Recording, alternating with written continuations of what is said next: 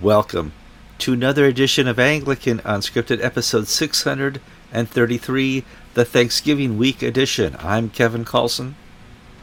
And I'm George Conger. Today's November 24th, 2020.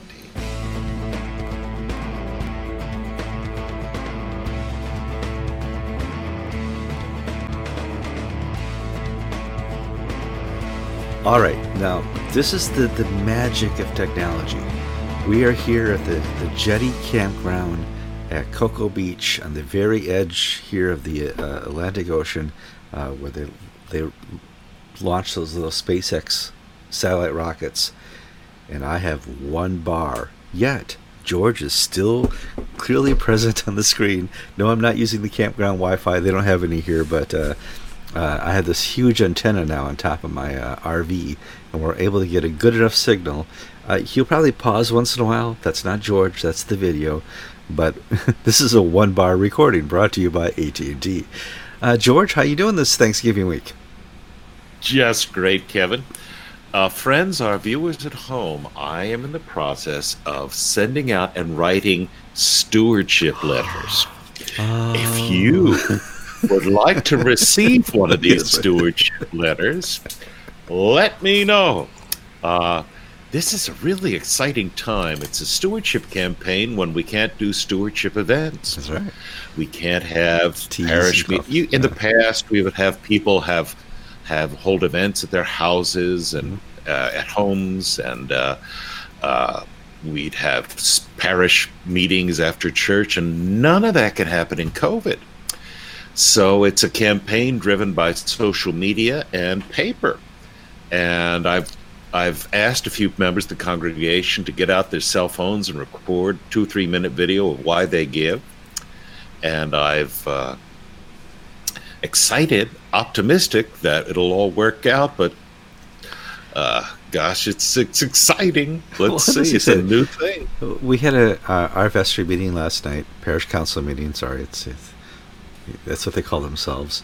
And lo and behold, we're at 99% of income for the year, which is a revenue income. And I'm like, wow, dodged a bullet in COVID. You know, a lot of churches right now are not getting as much money because, sadly, some members have died. And people who don't attend and aren't really participating don't feel the need to give as much. Well, trust me, your church needs the money you promise on your pledge card, whether or not you go to church or not. COVID is certainly not taking away the expenses of church in traditional fashion, for sure. One of the things I discovered doing my preparation is I have the largest church in the diocese where I'm a one-man band. Mm-hmm. Everybody else my size has paid assistants. I have 4 deacons, but I'd love to bring on, and I'm asking the congregation to help me bring on a part-time assistant, because there's just so much going on, so much excitement, so much we need to do. And the thing with COVID is that I am spending more and more and more time in front of the camera and doing pastoral work. And, you know, some clergy have looked at the COVID time as a time just to relax. You take care of that bad golf handicap. It's time to get out there and work on that. Yes. But I have to tell you, I have never been busier doing the work of the parish than I have in these past months. It's incredible, but it's exciting. All right, so I believe God is going to be doing great things here. Oh yeah, I mean, I think COVID is the church's opportunity.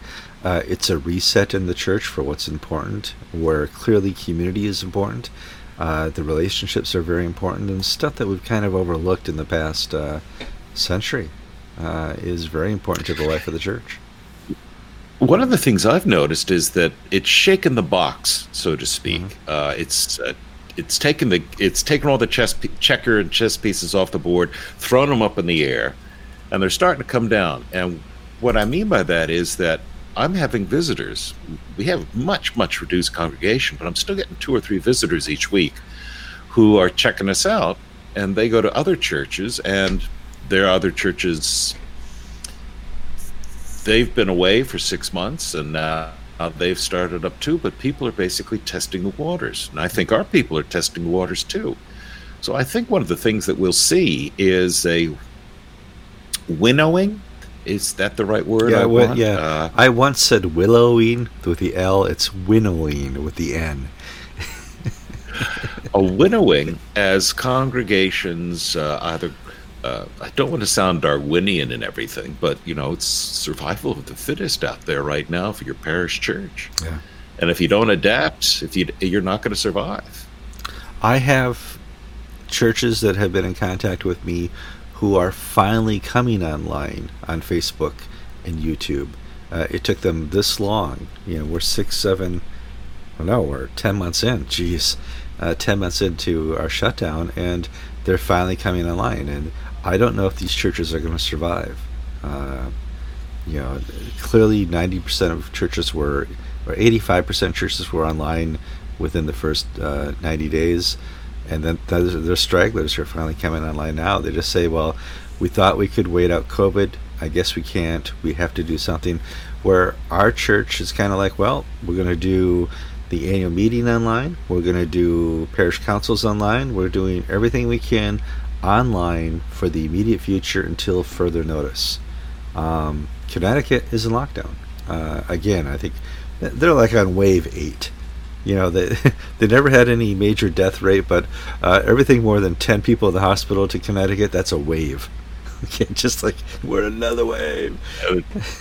Well, in Florida, the governor's promised no more lockdowns. Mm-hmm. And Kevin, you've been around and about. Life is pretty normal here, but my wife Susan and daughter Claudia in Seattle, and my other daughter in San Francisco area, they can't leave the house. They can't eat out. They can order takeout, and I get the little credit card buzz whenever they do on my machine thing.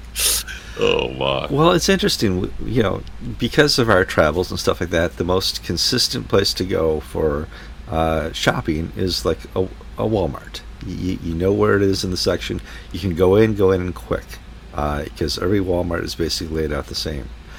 I have noticed over the last 10 months, people are willing to dress up a little bit more when they go to Walmart because they're wearing a mask. Well, if I'm going to wear a mask, I may as well dress up a little bit more. The pajama gangs aren't showing up in Walmart. The people who put their underwear on in the wrong timing on the outside of the pants are not at Walmart like they were a year ago, George. So I guess the mask lets people dress up a little. If you disagree, put it in the comments. But one thing I've found is I do a nightly Compline service, 10 o'clock every night, 7 days a week. We have Compline, 6-7 minutes. That has developed an online audience that rivals the Sunday service. People from around the world, I get little notes. Hi, I'm watching from Australia, watching from South Africa, watching from England, watching from Okeechobee. The Compline service. And Okeechobee is where the people from Hooterville go go to the wall. Oh my! But several things here. One, I believe the brevity of the service, 7-8 minutes. It's concentrated, it's focused, just a straight prayer service, and is attractive to people because if I look at most online church services, they basically trying to move what they do in church on Sunday onto the small screen. I do that too, but I don't think that's the future of online worship. I don't think people can sit still for an hour and a half. There's a dichotomy because over time, at least the last 30 years, we have subjected our attention span to, I'd say right now we're about 16 and a half to 17 minutes is what we can handle in a one sitting when we're watching a YouTube video, an instruction video, and something like that. We have dedicated fans who watch Unscripted, and we complain when we go beyond 30 minutes. They're like, no, we'd watch you for 3 hours. There are those people out there the majority of people who watch Anglican Scripted watch it for 17 to 19 minutes, and then if you're watching the graph, they slowly click off to the point where we get to the 40-minute mark. We're at 80% of the original audience. People just don't have the time in their day. Understandable. They don't have the attention span. Understandable, because you were brought up in the Captain Kangaroo generation, and they don't have the motivation unless a lot of people, about 10% of our audience, just skip around when they watch the video. You can see, they stop here, they start there, they stop here. They're looking for the news. They want to get, this is the banter we have. They want to get beyond the pre-banter, the first 3 minutes, and make it to the news. We have it. We're 11 minutes in. We haven't made it to the news, George. George, you told me there's a lot of news, lots of little stories. Let's do that. What do you got? We have a big story out of the Third Circuit Court of Appeals, which is the circuit court covering the Southeast Florida federal court system. The town of Boca Raton in Florida passed an ordinance banning conversion therapy. Conversion therapy is counseling to get rid of unwanted same-sex attractions. Offered. This has been really. It was. Let's be certain here. It's offered at a secular and Christian level. Yeah, you don't have to go to a Christian counselor. May not even be Christian. Right. It could be a psychologist. It could be a marriage and family counselor. It could be a Christian counselor. Mm-hmm. The Church of England has weighed in on this, saying that this is evil and terrible. You cannot do this. You cannot pray the gay away, is the refrain that we're having.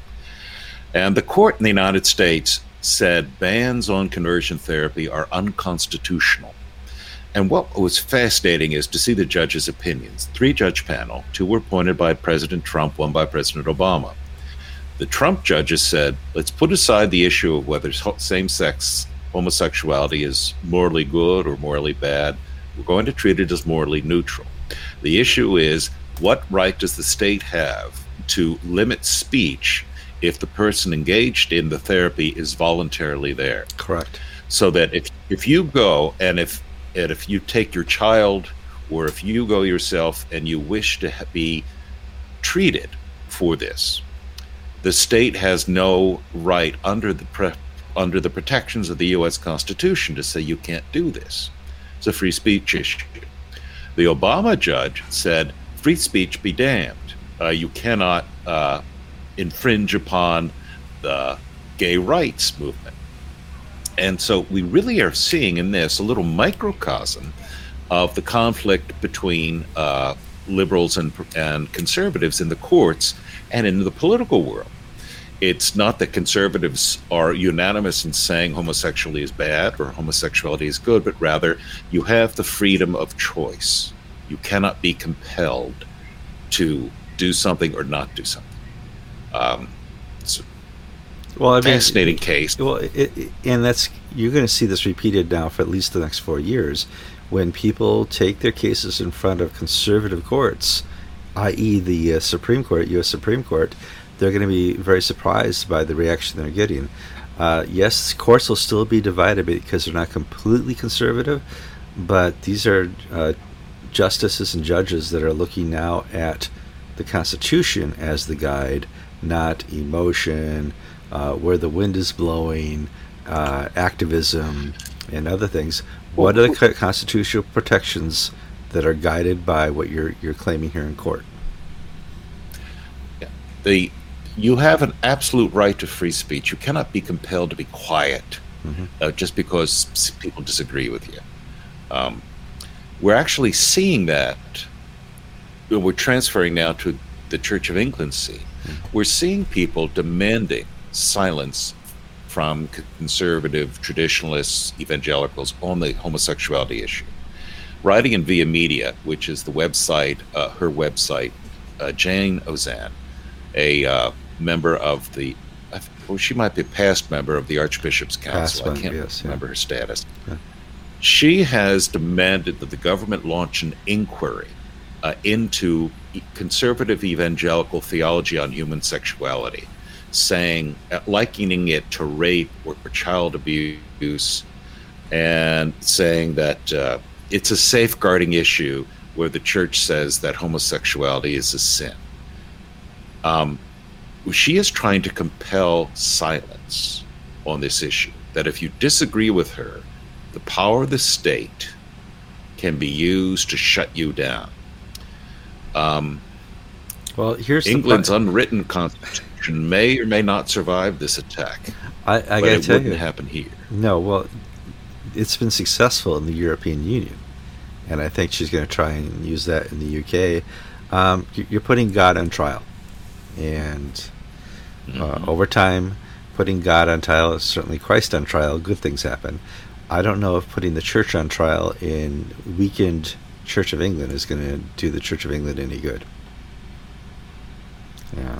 Well, this is all in the English scene. It's all coming out of the LLF paper, but more particularly, the Church of England Evangelical Council released a very polished professional video offering their views on human sexuality. And you would think that Jan Ozanne and Colin Coward and others were cats that were scalded by boiling water or something. Reminded of that passage from the Gospels of the demons shouting out, "Jesus, who are you to do all this?" I mean, their reaction is almost New Testament response of the demonic to the presence of the holy. No, it was that they are so angry with the Church of England Evangelical Council that Jane Ozanne is basically trying to criminalize their point of view. And we'll put a link to it in the show notes. It's well done. I want to congratulate the people who put that together, because you're on the right side here, and I like it when you are willing to take up the task of providing a counterpoint to all the craziness going on at the clergy level in the Church of England. It's insane. And part of my Thanksgiving is the Evangelical Council. What else we got there in news? You have the whole list in front of you. Well, this is the great time for Justin Welby to take a sabbatical. I'm out of here. Oh, he announced the General Synod this week that he's taken off June, July, end of May, June, July, beginning of August next year, 2021, for a sabbatical. Will the Church of England survive? Now, friends, I got to tell you, will the Church of England survive? It'll probably flourish when he's gone. But this is one of my pet peeves. Now, don't hear me wrong. If you're a priest and you're offered a sabbatical, take it. It's money left on the table. It's for you. Don't turn your nose up at it. But I just think it's such a bad idea. I mean, it just reinforces the image. The clergy don't work very hard. They're overpaid. It's just not a real profession that you need to take 3 months off. If you need it for medical reasons, do so. But Kevin, what's your experience been of this? Well, my experience now, I've been in the church since I was a little itty bitty guy. My experience is when a sabbatical is offered and taken, and we're 75% of the priests that I've been with over these many years have come back and said, "I'm being led to go to another church." Well gone. The Holy Spirit spoke to me and said, "You guys are doing great, and I can take my skill set and a 10% bonus and a big pay increase and go to St. John's in the town over." And but hear me correctly, the stresses involved in a clergy job, if they offer you a sabbatical, do take it.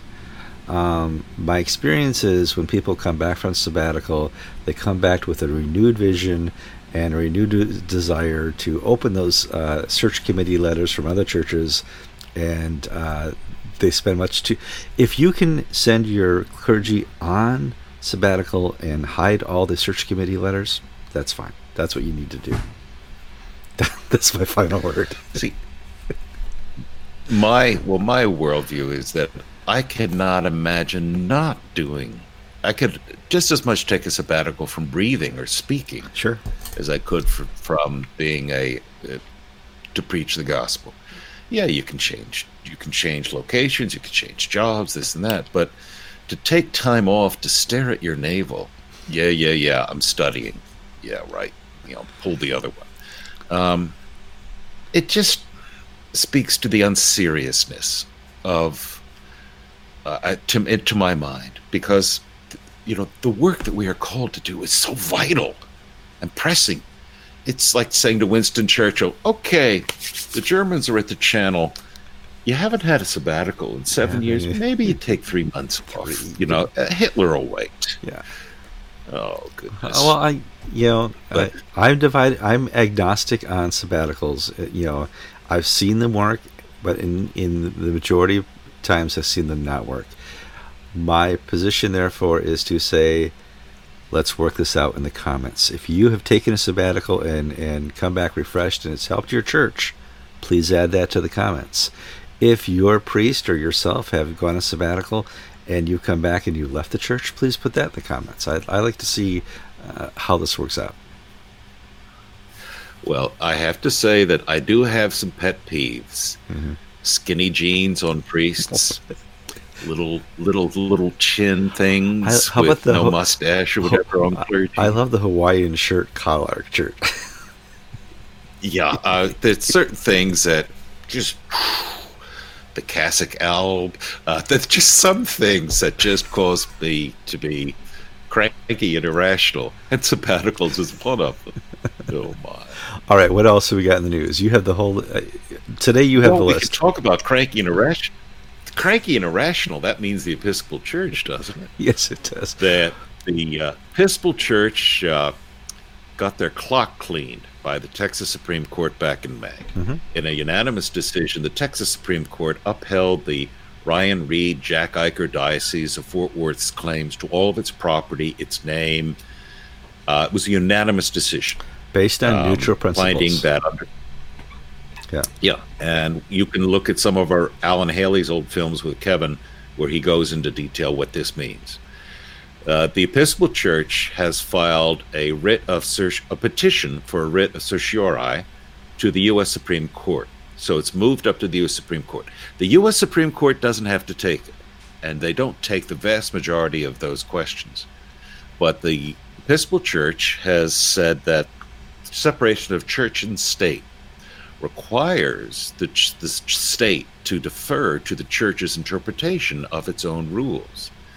So you can't apply property rules and title deeds. You have to apply what the General Convention says, or what Captain Jeffrey Chory says, yes, right. Not what the pieces of paper say. And the Diocese of Fort Worth has till December 23rd, I think, to file a response brief to this case. Mm-hmm.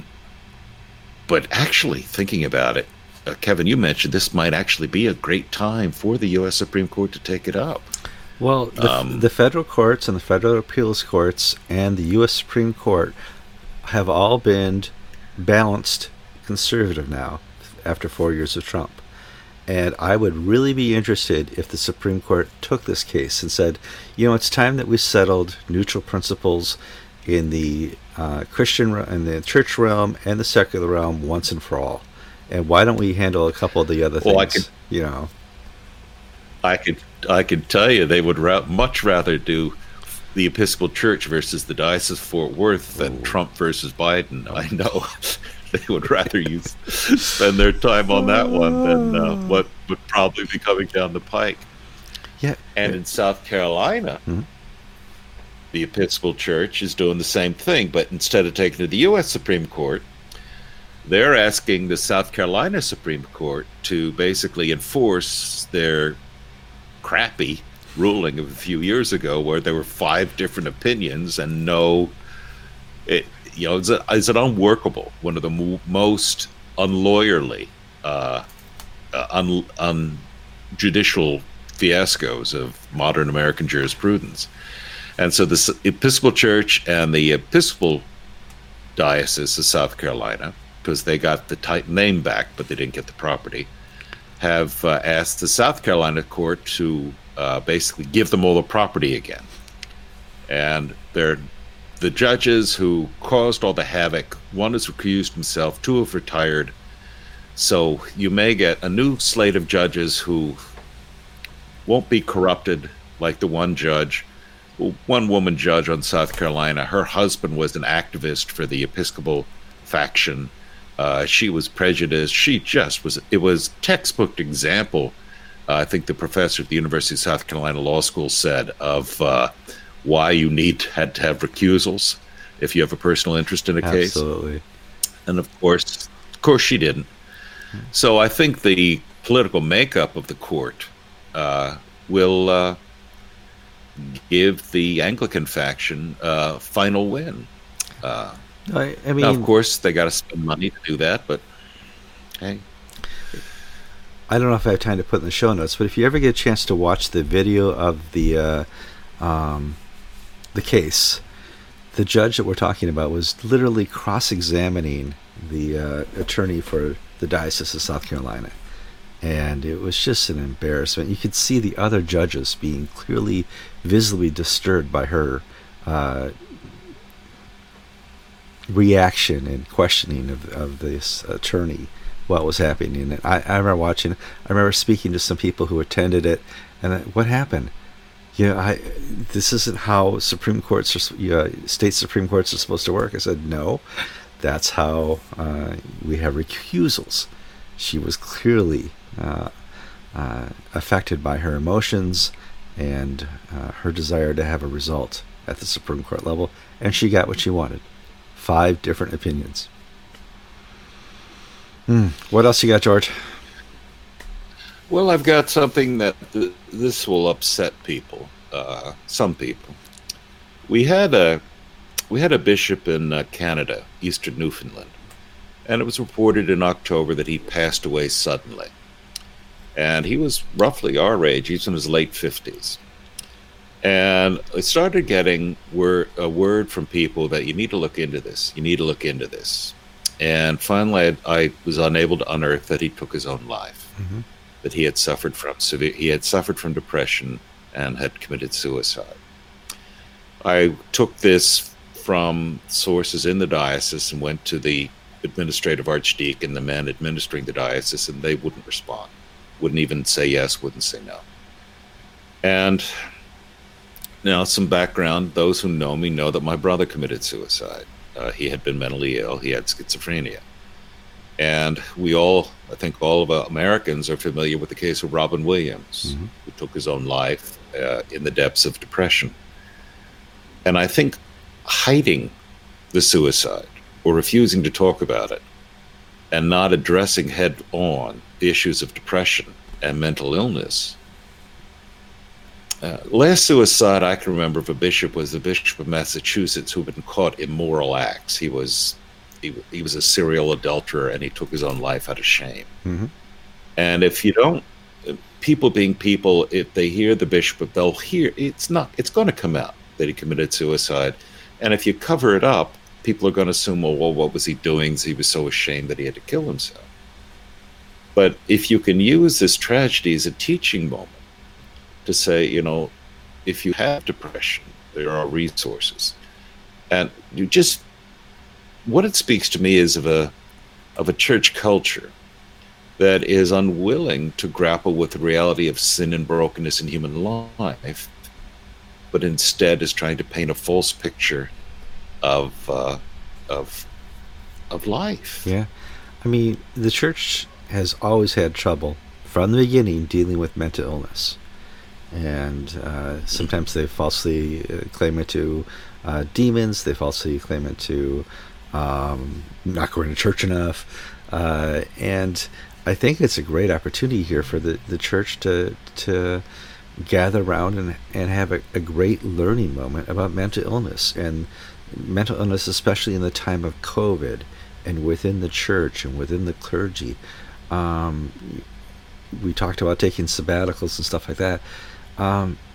Clergy life is not easy in any realm, even conservative or liberal, wherever you are within your walk within the church. Clergy life is a difficult walk, and this is not the first suicide I've heard of in the clerical realm. And if you need time off to get your life together, to get healthy, take it. Yes. Just don't lie to us and say, well, I'm going to go study at a university and I'm going to go do this and that. Play golf.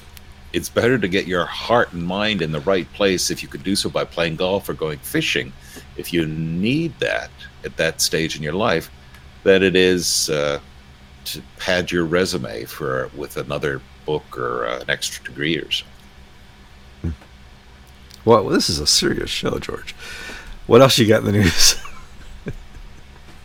Well, Indian corruption. Are you keen on that one? Well, you had a story. Or errors of fact in the Love case. Well, hold on. Let's do the Indian corruption story, because you had a story you were telling me where both sides had accused each other of corruption. Both were correct, and now there's a deal that's been made. Yes, the diocese of Northern India. I think it was Chettanagpur. I'm not certain, but well. So don't quote me on the diocese. The bishop was deposed by the Church of North India executive back in late September, early October, because the bishop said, I'm going to take my diocese out of the Church of North India. And I've got a green screen, Kevin. Can you see me? Yeah, I see you. You keep talking. You're good. I'm sorry. That's right. Keep talking. Okay. The bishop accused the National Church of corruption. The National Church accused the bishop of corruption. What's the truth? They're both right. The National Church deposed him. The bishop said, fine. The clergy backed me. I'm taking my ball and walking away from the game. Well, this past week, they had a sit-down meeting and came to a deal. And if I were a filmmaker, I was thinking of the Godfather movies, of a meeting of the mafia in the Catskills with the big Cadillacs and Lincoln limousines and the bodyguards. Yeah. So I think now Rocco's got to kick 10% upstairs to the Godfather. So much of the leadership of the Indian Church I don't want to. This is a broken church. It's a broken church. It's a church. I mean, we talk all the time. That has allowed sin. Yeah. We talk all the time about the Episcopal Church and the Church of England and other churches adopting culture. India's church is just reflecting the culture that they were brought up in. There is a lot of just built-in corruption. What we in the West call corruption, that's their system of work. Their system of work is bribery. Their system of work is blackmail. Their system of work is black market. That's just they weren't brought up in the Ten Commandments. Sorry. And Africa, we have an issue of sexual immorality. No. We don't have homosexuality. No. We have the Bishop of Zanzibar on trial in adultery. He's being charged in a civil case for alienation of affections because he got a man's wife pregnant and then paid for the wife to have an abortion. We have the Bishop of Upper Shire, Bright Malasa. His clergy held a press conference reporting that the bishop was having an affair with the wives of one of their colleagues. The sexual immorality in certain aspects of the African church is winked at.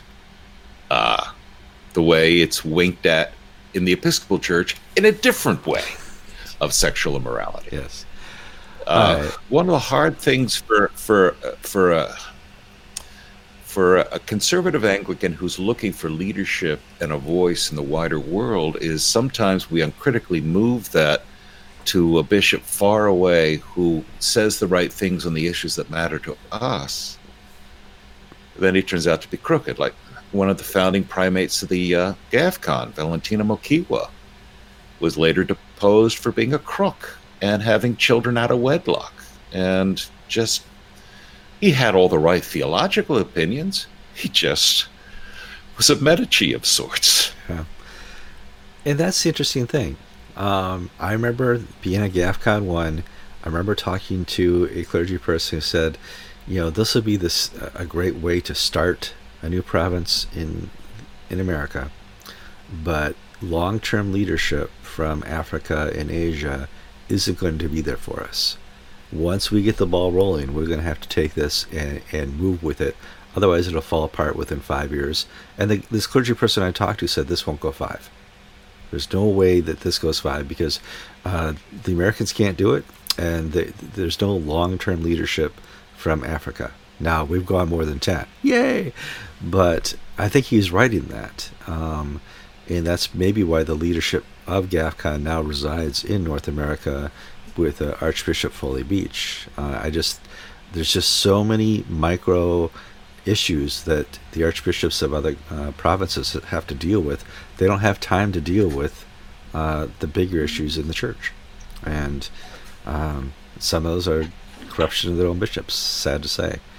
Let's get to bishop news. You posted a story on Anglican Ink that says Michael Curry and the people who want to bring charges against Bishop Love got it wrong. They're okay with Bishop Love being brought up on charges, but darn it all, if you can't do it the Pharisee, like a good Pharisee, what's the point? What's the story, George?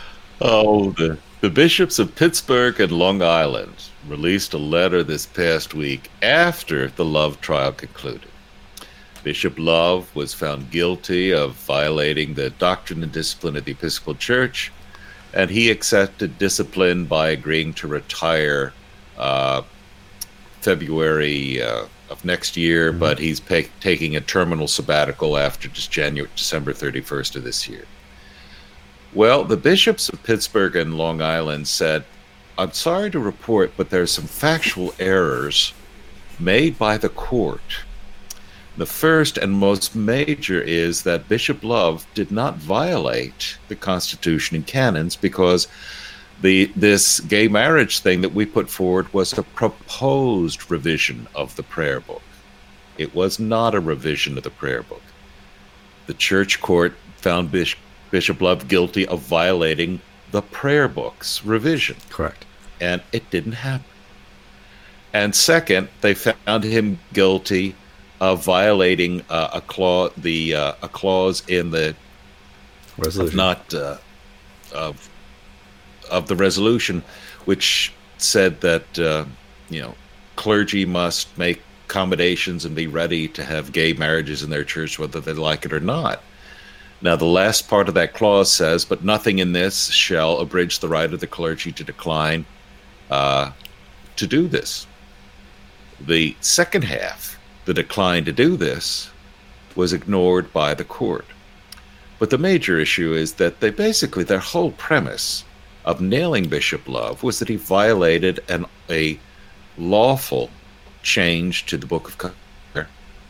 And the authors of this in committee at General Convention said, this never happened. Now, what does this mean for Bishop Love? Well, he's declined to appeal. So it doesn't really matter. For Bishop Love, it's over. He's still retiring. Perhaps he could get an appeal in, but I don't think there's the energy for that. But what it does mean is that nobody can be nailed again on the same way that Bishop Love was nailed. So the other conservative bishops in the Episcopal Church who may feel that the radar is now going to go in their direction have a defense that Bishop Love didn't have. Now, Bishop Love did have the defense of truth, except the court wasn't willing to hear it. Now the defense of truth has been strengthened after the fact by the truth coming out. All right, well, that's all the news for Thanksgiving week. George, do you have any plans for Thanksgiving? Yes, I'm having lunch with some friends, the Carlsons, down in Altamont Springs. It'll be a lot of fun. Yeah, we'll have Susan and the girls are in lockdown out west, and so Susan's the first plane that she could get back is next week. So she'll be with our children for Thanksgiving, then she returns. All right. So yeah, I'll be working on the pledge campaign. You'll be working on the stewardship campaign. Yeah, we'll have a Thanksgiving dinner with you in Altamont Springs. That'd be a lot of fun. I always like to say a prayer, read a prayer during Thanksgiving before we eat. If you have suggestions on your favorite Thanksgiving prayer, put them in the comments. Also, we want to see comments about sabbatical. What are your thoughts on sabbatical? George and I put down ours, and we'd like to hear from you because YouTube tells me most of you are clergy, so I'm sure you have an opinion on this. I'm Kevin Coulson. And I am the grossly unpopular George Conger after my opinions on sabbaticals. And you've been watching episode 633 of Anglican Unscripted.